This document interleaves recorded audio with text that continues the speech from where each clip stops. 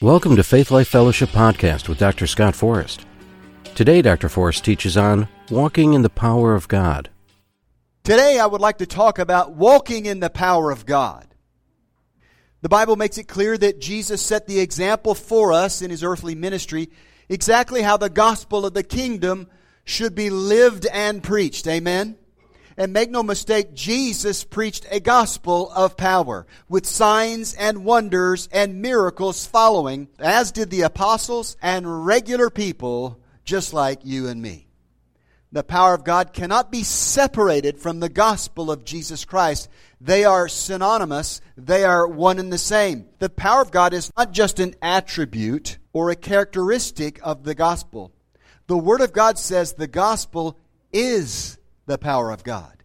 Amen. Romans 1:16 in the New King James Version says, "For I am not ashamed of the gospel of Christ, for it is the power of God to salvation for everyone who believes, for the Jew first and also for the Greek." So let's break this down for a second. "For I am not ashamed of the gospel of Christ, for it is the power of God." Amen. It is the power of God. The power is not a part of the gospel. The power is the gospel.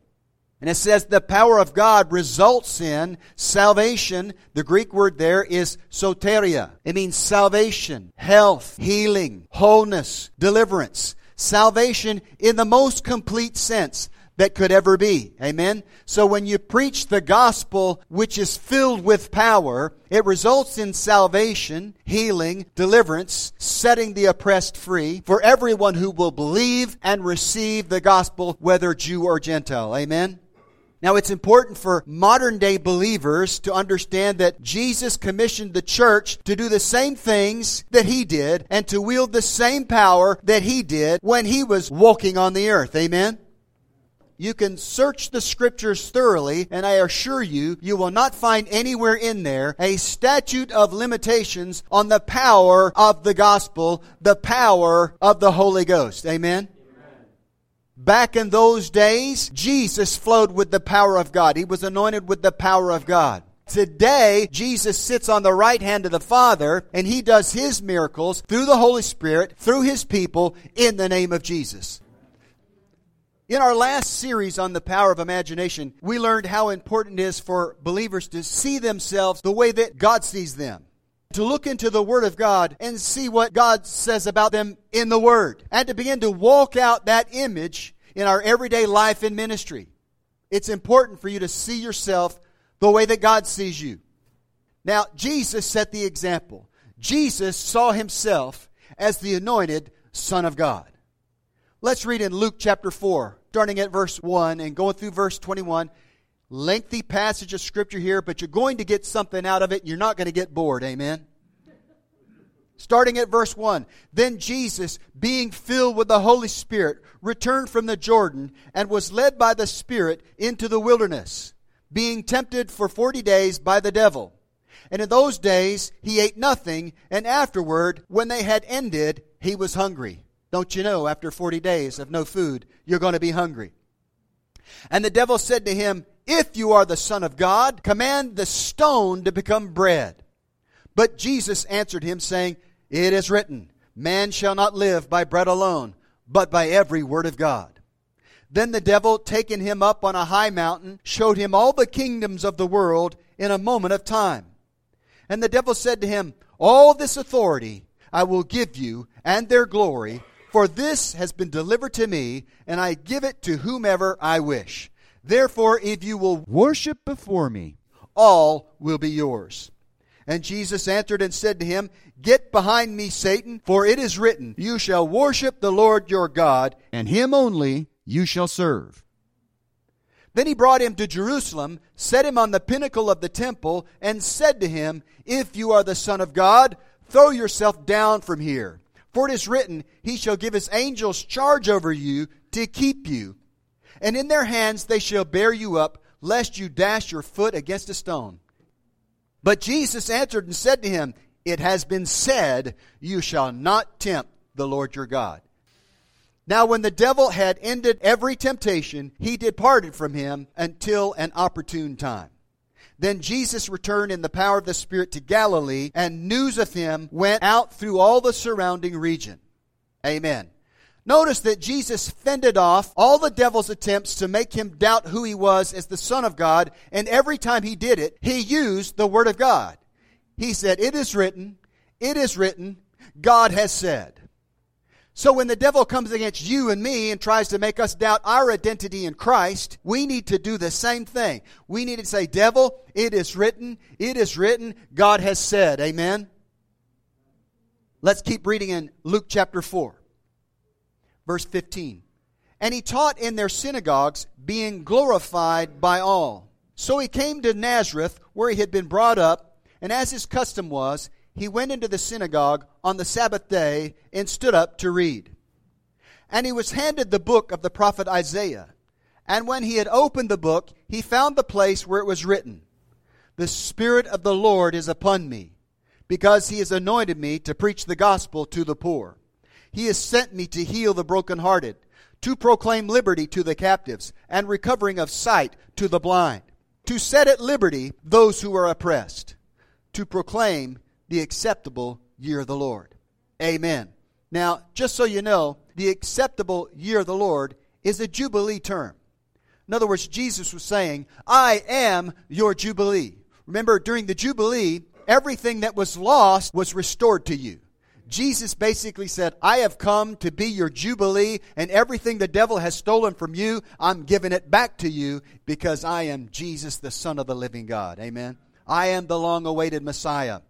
Then he closed the book and gave it back to the attendant and sat down, and the eyes of all who were in the synagogue were fixed on him.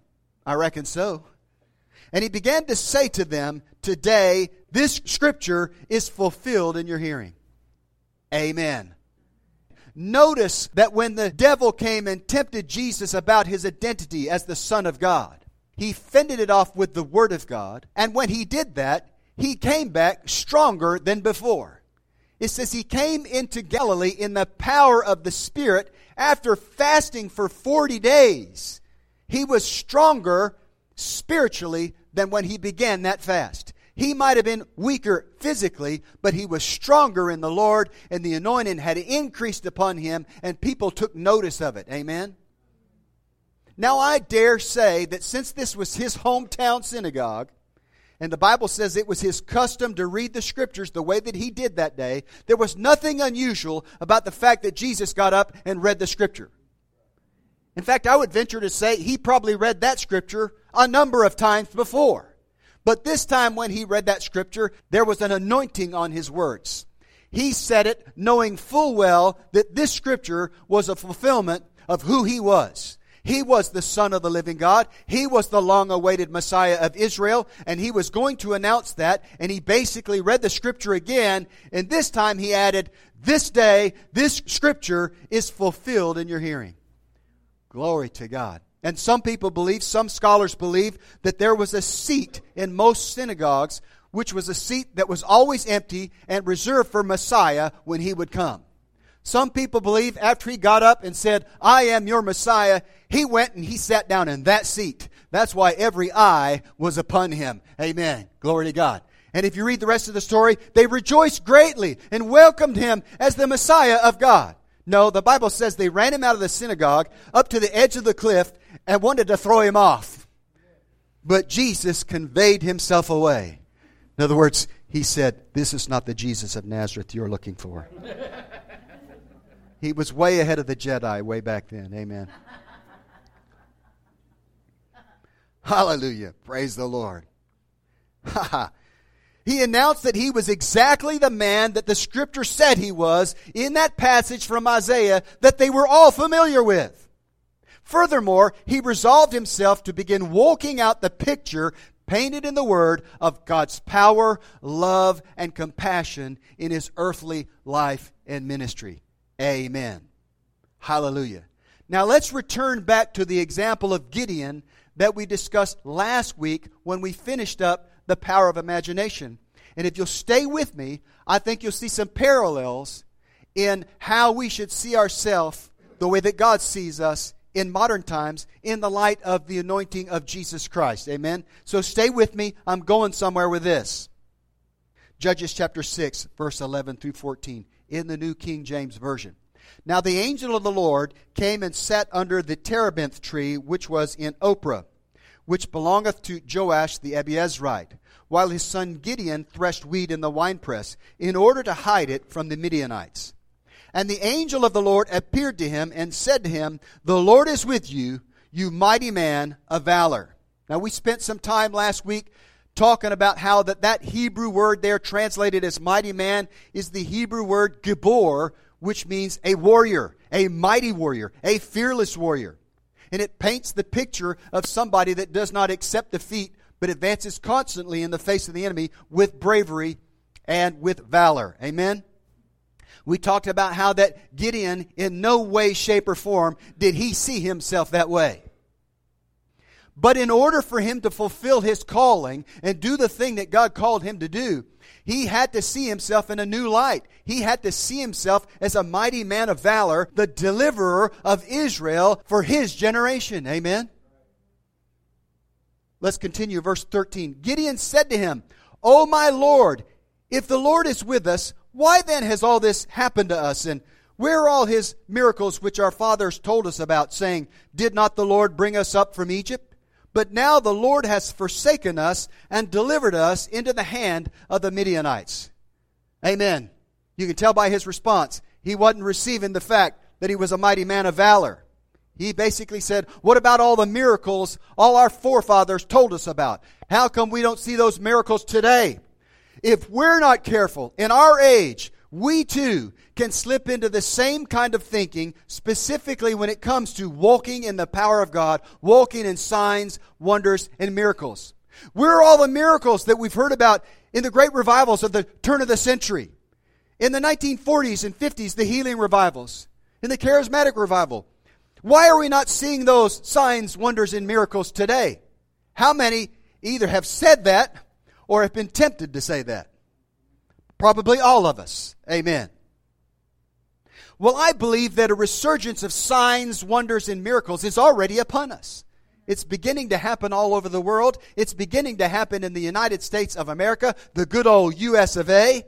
But one of the things we can do to quicken those days is to see ourselves walking in the power of God. Notice that Gideon specifically mentions the power that God displayed when he brought the children of Israel out of the land of Egypt. This is very interesting when you examine the next verse, verse 14.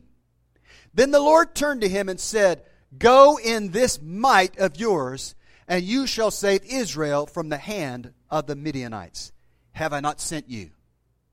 The word translated as might there in this verse comes from the Hebrew word koach, which means strength, power, might, and ability.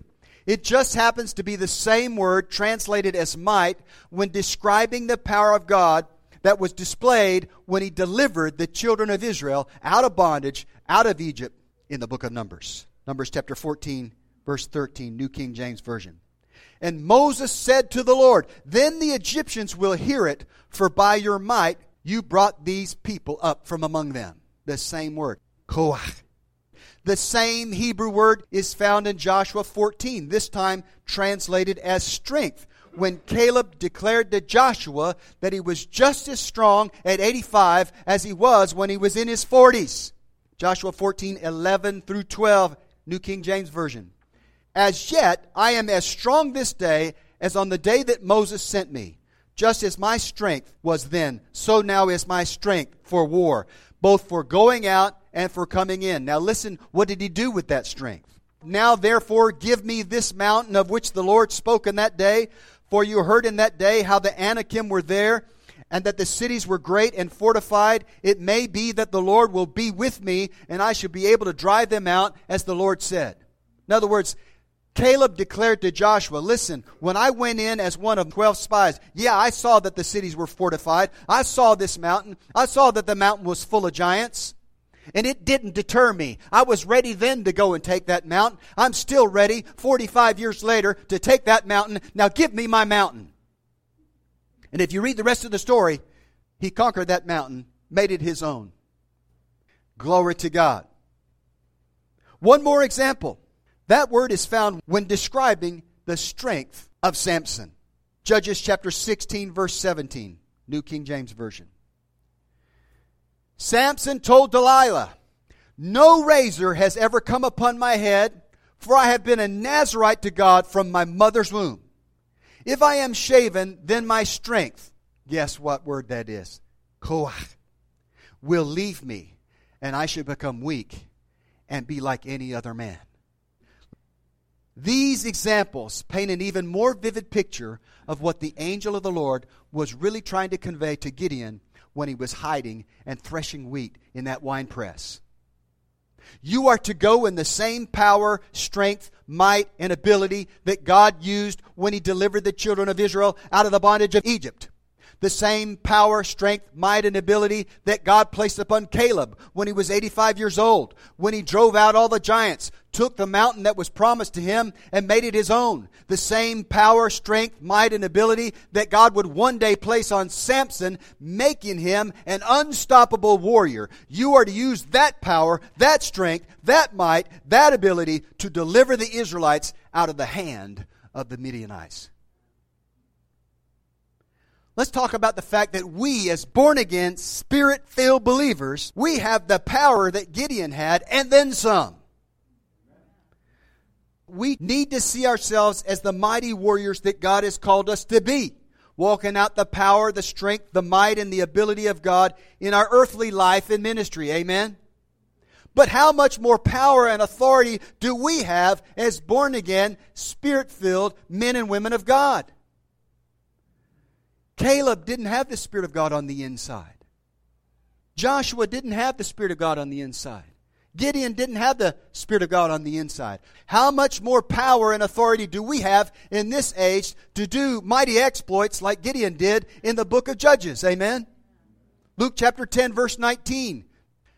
"Behold, I give you the authority to trample on serpents and scorpions and over all the power of the enemy, and nothing shall by any means hurt you."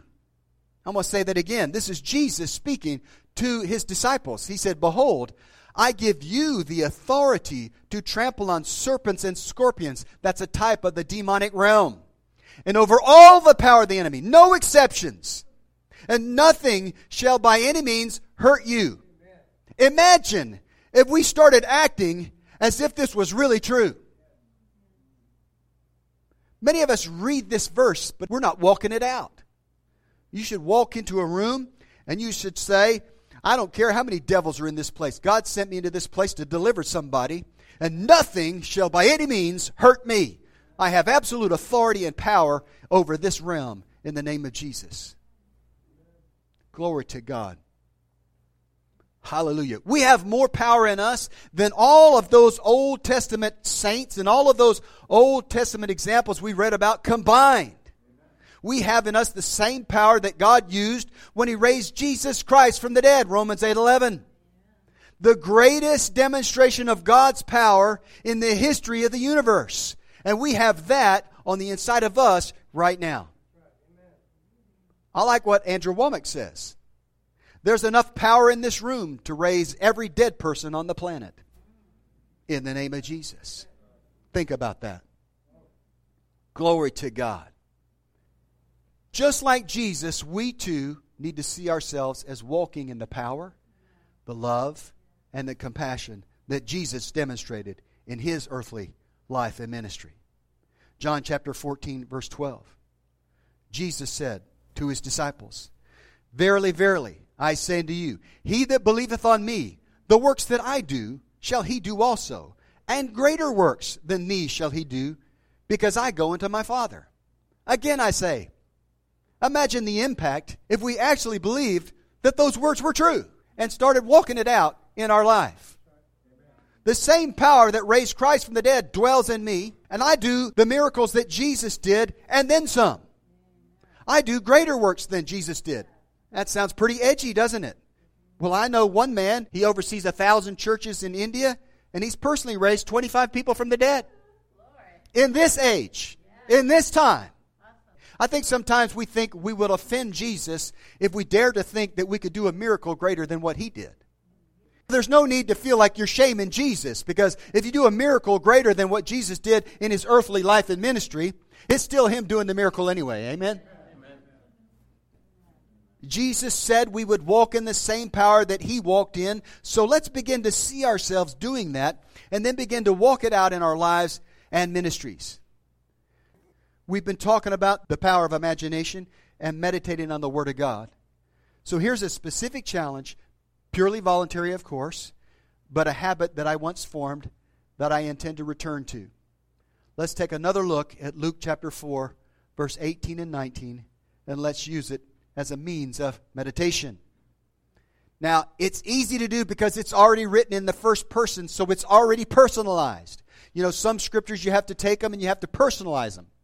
Jesus Himself took my infirmities, bore my sicknesses. You have to change the wording and make it personal. Here, it's already personalized. You can read it in the first person and you can apply it to yourself. Even though Jesus was the first one to speak these words, you are now in the place of Jesus representing Him, and you have a right to speak this verse over yourself. Luke chapter 4, 18 and 19. The Spirit of the Lord is upon me, because He's anointed me to preach the gospel to the poor. He has sent me to heal the brokenhearted, to proclaim liberty to the captives, and recovering of sight to the blind, to set at liberty those who are oppressed, to proclaim the acceptable year of the Lord. Now this is my challenge. Say this over yourself at least once a day, preferably more than once a day, every day for 30 days, and then watch what happens. Watch what happens. I've done it before, and you will be amazed at the doors that will open and the opportunities that will avail themselves to you to lay hands on the sick, to pray for people, to perform an act of love, to cast out a devil, to give a word of knowledge, to speak the word of the Lord to somebody, to watch a miracle happen right before your eyes. Just confess this over yourself. And when you do, meditate on the Word of God. See yourself doing those things. See yourself laying hands on the sick. See yourself laying hands on the hard cases that nobody else will dare touch. The people in wheelchairs. The people that are all mangled. See yourself laying hands on the blind and sight coming to the blind. See yourself casting a spirit of deafness out of somebody and all of a sudden they can hear. See yourself raising somebody from the dead. Hallelujah. I had a dream a couple of years ago. It hasn't manifested yet, but in the dream, very vivid dream, I walked into a hospital room and there was a young man there, looked like he was maybe 35 years old, and he was dead. He had a mustache, and it's all I remember, black hair and a mustache, and all his family was all around him, and they are all weeping and wailing and wondering why he died so early. And I remember in the dream, I walked up to him, I touched his forehead, and I said, I command you to breathe in Jesus' name. And he sat up and he went, Now that hasn't manifested yet, but I see myself doing that. And one day I'm going to walk into a hospital room and there he'll be, and I will touch him on the forehead and he'll be raised from the dead to the glory of God in Jesus' name. Amen.